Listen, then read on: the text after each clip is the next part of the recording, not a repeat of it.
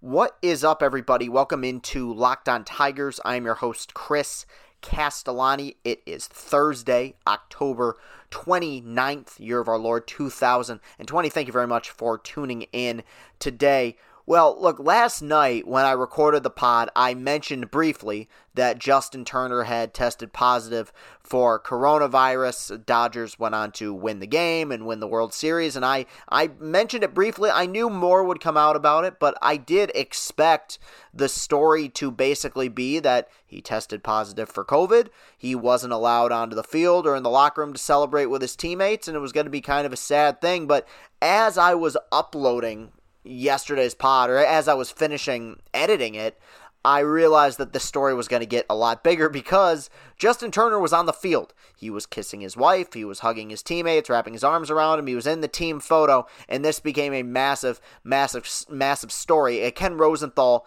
reported on this. Ken Rosenthal, usually very reliable, did make a slight mistake, but in terms of when the first COVID test actually came out. But the story is right now that Justin Turner was tested for COVID. The initial results came back inconclusive. He was tested again. The results came back positive. They found out about it, and I believe it was the 7th inning of Game 6 of the World Series, the game the Dodgers would ultimately go on to win, thus winning the World Series. But he was taken out of the game. Dodgers took all the necessary protocols, and as the Dodgers were celebrating on the field, Justin Turner was told, you need to stay in isolation, you need to stay quarantined, you are not allowed to go out and celebrate with your teammates. And I think his exact quote was, "F it, I'm going out there anyway." And he did, and we saw him on the field. And look, there are a lot of people who are furious and have been. This has been a major talking point over the last 36 hours, 48 hours even by the time you're listening to this. It's been a really big deal.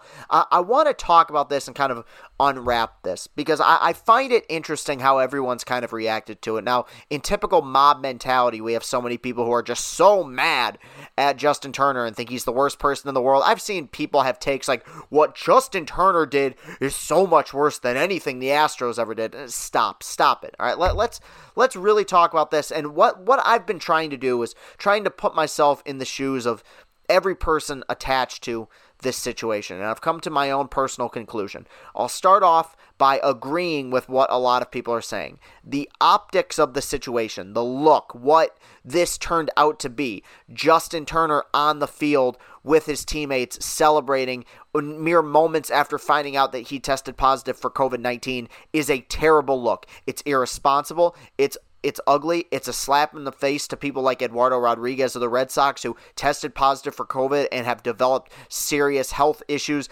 because of it. Very irresponsible, awful. This is something that will haunt Justin Turner for the remainder of his career, not just in baseball, but really even beyond that. People are going to vilify him going forward. He should have never have done what he did.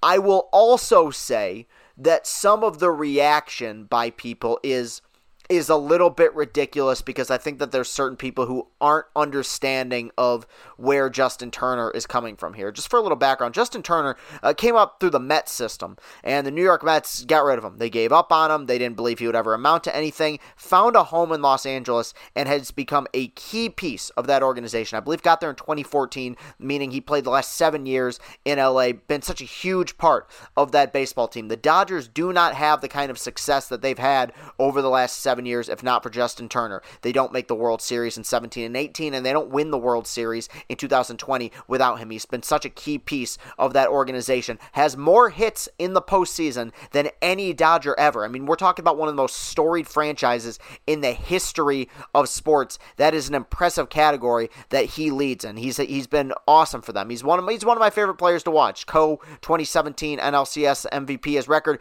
speaks for itself. Has had trouble staying healthy at points, but when he's on the field, great hitter, great defender. Maybe until the other night, a lot of people would view him as a great teammate as well, and a great story. This is a guy who has been a part of some deep runs into the postseason, which means he's also been a part of some big-time failures, coming up short in 17, losing at home to the Astros in Game 7. In 18, they blow those leads late against the Red Sox in Game 4, and they lost that series in 5 games. Last year, losing it at home to the Nationals in the NLDS. And he was on the verge of getting rid of all those narratives, of being a world champion for the first time. And he was about to be deprived of that celebratory moment, not because of an injury, but because of a pandemic that has, ripped a seam ripped a hole in the fabric of reality, seemingly, over the last 7-8 months or so. And in that moment, he made an irresponsible decision. And he said, I don't care what the optics are. I don't care what this looks like. I'm going to go celebrate with my teammates. It was a dumb move. It was something he should have never done. At the same time, I try to wonder if I was in that position, if I'd worked for something for that long, if I'd come up short so many times, would my reaction be, I don't care what's happened, I'm going to go on the field, I'm going to celebrate with my teammates? I think because of the lashing I know I would have taken, I think I probably would have held back, but people got to understand that bad decisions sometimes have understandable motives, and this was a bad decision. It was a dumb decision, and I'm sure he will come to regret it, especially with the lashing he's been taking from the public, but I can't help but feel a little bit of understanding in the moment. He should have been smarter. He shouldn't have done it. Yeah, I could have even seen him going onto the field saying, hey guys, congratulations, but him being in the team photo, kissing his wife, like the look of that is so ugly, and it's going to haunt him for a long time, and it should. It was incredibly irresponsible.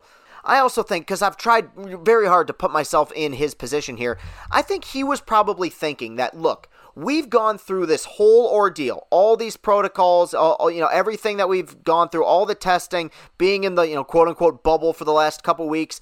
We did that under the pretense so that we had the goal of making it to the end of the season. Well, guess what? Julio Urias struck out, I believe it was Mike Brosa, with a 97-mile-per-hour fastball, and we got to the end of the season. It was over. He probably felt like, if I get COVID now, if everyone gets COVID now, so be it. Dumb decision. I'm trying to explain his thought process, because I think that that's something that we never do here. Like, people make dumb decisions and we immediately jump on them for making dumb decisions. I like coming to terms with why. Why did someone make the bad choice that they decided to make? Now, he's got COVID, and because of what he did, a lot of other people are going to get COVID. I will also say, transitioning here to a slightly different topic. Look, baseball made it. They made it to the end of the season. It was a weird season. It was a season I hope we never have to go through again, but they made it through the 60-game campaign plus postseason. Because of how quickly the news cycle changes in 2020, a lot of people forget that as late as mid-August, we were talking about shutting this whole thing down. The Marlins had a massive COVID outbreak. The Cardinals had a massive COVID outbreak. Mike Clevenger and Zach Plesac, went out for a night on the town and put everyone at risk, right? People were freaking out. People were thinking, we are not going to make it to the end of this baseball season. Now, in fairness, even as much as I can't stand this guy, in fairness to the commissioner, in fairness to all of baseball, they clamped down on the protocols.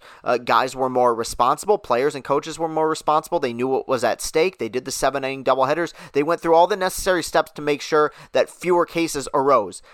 I can't be the only one, and this is going to be a very Alex Jones-esque conspiracy here.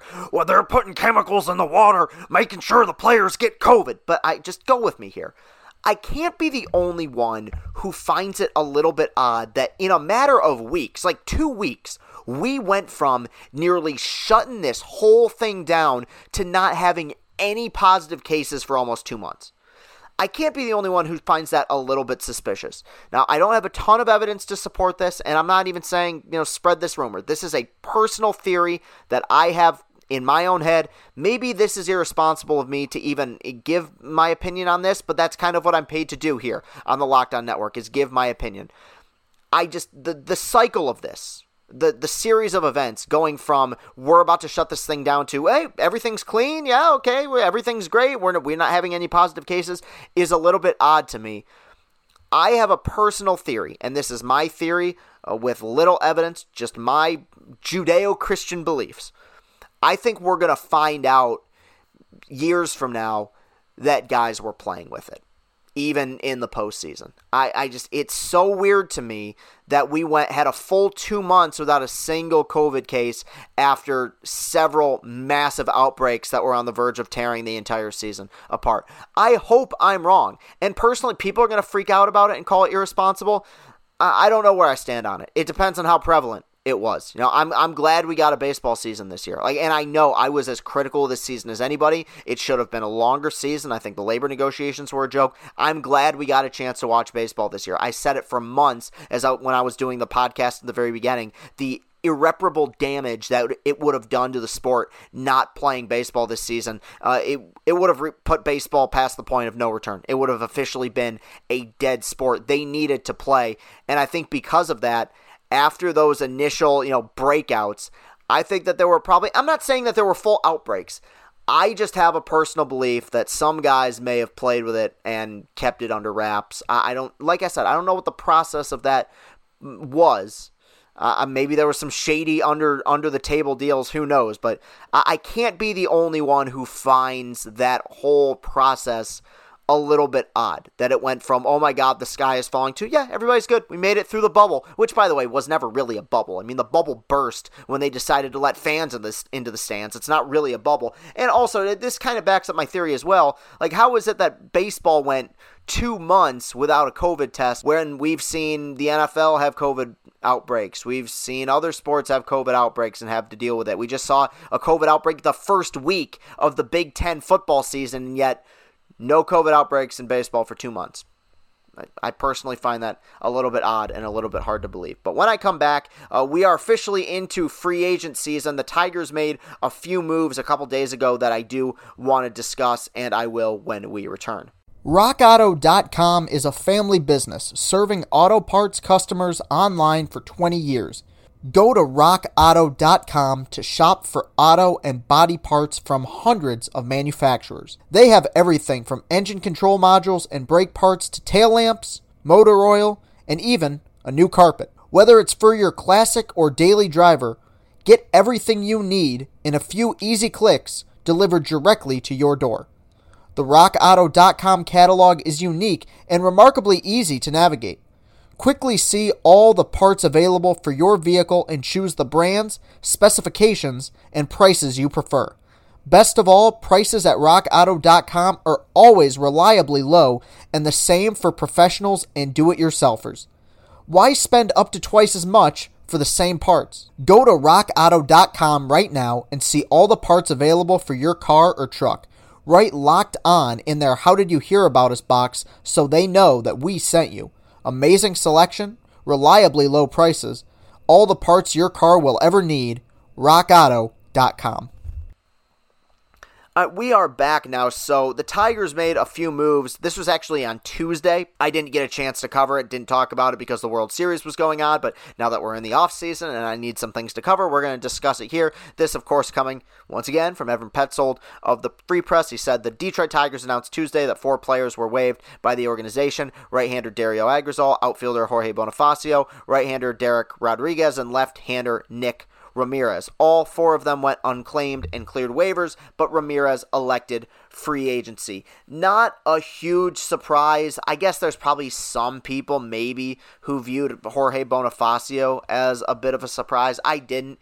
He was there to fill a roster spot. I know he had some RBIs last season, at points, but he's not any good. You look at the OPS, not a good outfielder, not a great hitter. That's a guy who's probably going to be, once we have a minor league season, a lifetime minor leaguer going forward. I know he spent some time with the Royals at the major league level, but I don't. His ceiling to me is like a 4th outfielder off the bench. Nick Ramirez is a little bit surprising. Nick Ramirez pitched a lot of innings for this ball club in 2019. Did not see as much action in 2020.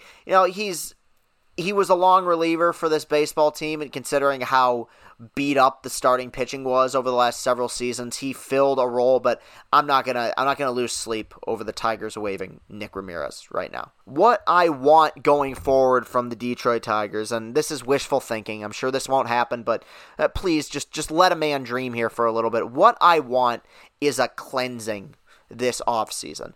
and for the next several offseason, because it's gonna take some time here to get rid of some fat. You don't lose that weight in a day or even a week. It takes time. You hit the treadmill, you go to the gym, you work out, you trim some fat. That's what I want to see the Tigers doing. I want to see them trim a little bit of fat.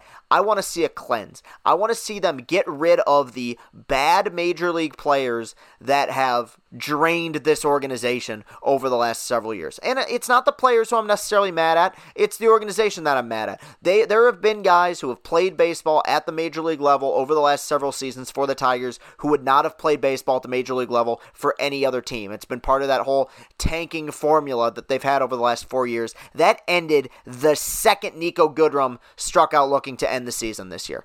To me, every move they make now needs to be, how do we make sure that the team can be competitive going forward? Will that be the case? Will Ilitch spend? Will Avila make the right moves? Dude, I don't think so. Yeah, and I'll talk more at some point this week or next week about how I'm feeling about this whole rebuild, as a whole. Because right now I'm very skeptical. I thought they were terrible this season, but I'm not. I don't have a lot of faith in the front office right now. But one of the ways that you can, instill faith in me is show that you're ready to turn a corner. Show that you're ready to turn the page on a new chapter of Tigers baseball. I hope truly that we can look back on 2017 through 2020 as the dark age of Detroit Tigers baseball, because I'm done with that era. I don't want that to bleed over into 2021. Now, that does not mean that I expect this team to be good or even competitive next season.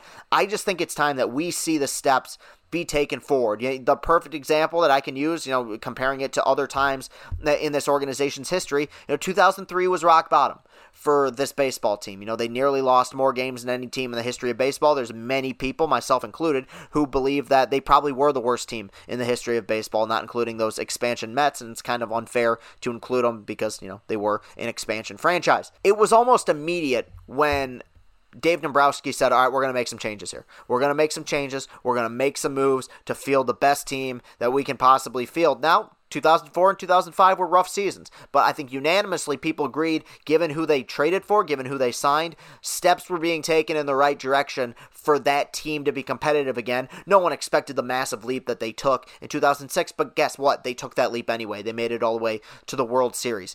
Is it unrealistic right now for me to expect that by 2023 this team can be in the World Series?